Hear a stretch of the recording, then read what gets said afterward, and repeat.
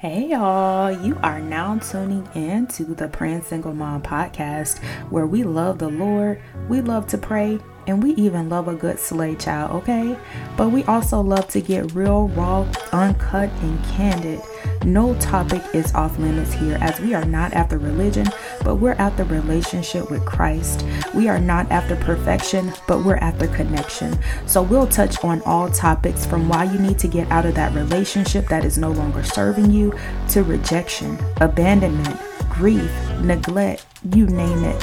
From how to be a better parent to how to better that spending habit, honey, because we know how we can get, okay? We let God use us like never before. I hope you know that you're safe here. You can cry here. You can laugh here. Whatever floats your boat and keeps you afloat, okay? I'm your host, Lekeshia Cody. Let's get into it. Hey y'all, welcome back to another episode of the Praying Single Mom podcast. I want to talk to y'all real quick about cut buddies. We know the term cut buddies. If you don't, it's no strings attached relationships, situationships to where y'all just having sex only. Pretty much y'all not committed. Y'all just friends with benefits, or y'all just, when you're horny, you hit them up, y'all do something, and then that's it. Y'all not committed. A lot of times cut buddies are unintentionally developed after some type of relationship breakup, where you stay in contact with this person and they choose, or you choose, you're like, oh, okay, we can just be friends. But in a sense, you guys are still sexually intimate for whatever reason. Then you can develop this type of no strings attached relationship, to where you swear it's only going to be about sex. Or it can be an intentional hookup, to where you initially meet the person and they tell you that they're not ready for a relationship, and you choose to be with them. And you're like, I'm not looking for a relationship either. But then y'all end up being intimate, and you think you can handle being a cut buddy, or you think you can handle it.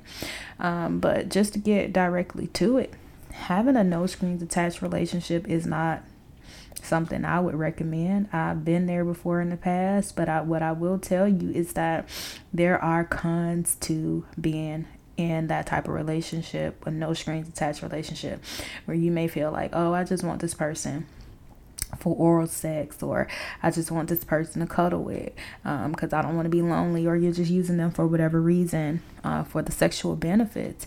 But what can happen is you may end up developing feelings for this person. Or if this was someone that you were in a relationship with, or even if it was a non-committed relationship, you have feelings for this person, and you're just lying to yourself, saying that, oh, I can trust myself to continue being sexually intimate with them. No, you're going to get hurt. Somebody's going to get hurt. Like I said, you may end up developing even more feelings for them. Why? Because you guys are making an exchange every time that you lay down and be sexually intimate, right? If you are involved in a no strings attached relationship, you're at risk for developing feelings for this person, and that may not be reciprocated. So here you are, I love you, I'm in love with you, and they're like, no, you're not. You're not in love with me, because they're not feeling it. Or I miss you. They're not reciprocating it because they got what they need from you, and that's it. They're ghosting you until the next time they're horny again. You don't deserve that, and you should not settle for that. That's just something that you should definitely not settle for. I mean, now, like I said, some of us are just in it because you're like, hey, I got needs, and I'm okay with it. I'm okay with just not being in a committed relationship. But I believe many of us are lying to ourselves, right? There's something that you want. There's something that you want beyond that sexual connection. And even if it's not, you're worth more than just being somebody that somebody can call or text when they're horny, and get you to come lay up with them, whether you're in a car or whatever it is. You're worth more than that, honey. You just are, right?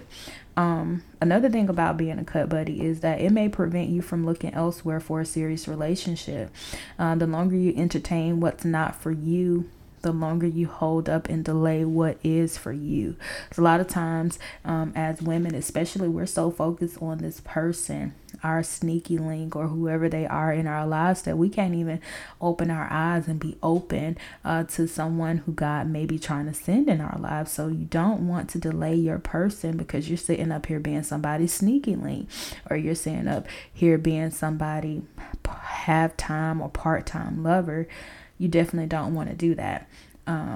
It may hinder you from pursuing something else, right? Because you're spending so much of your time, so much of your focus, so much of your energy on this casual situation that you're making yourself unavailable to someone who can provide you with a deeper and more meaningful connection, right? You want more. You deserve more. You deserve somebody who really desires more than sex from you, right? You deserve somebody that really desires more than what you can give them in the bedroom. You want more than that. Come on. Let's be real with ourselves. We want more than that. Another con of being somebody's cut buddy is that you're risking your emotional as well as your physical health. Why? Because most of the time, after you're done being horny and all of that, and you give them what they need, you end up feeling used, you end up feeling hurt, and you end up feeling unimportant, right? Due to this kind of connection, right? It feels fun in the beginning, but then there's no safety and no commitment there to form a true meaningful bond with them.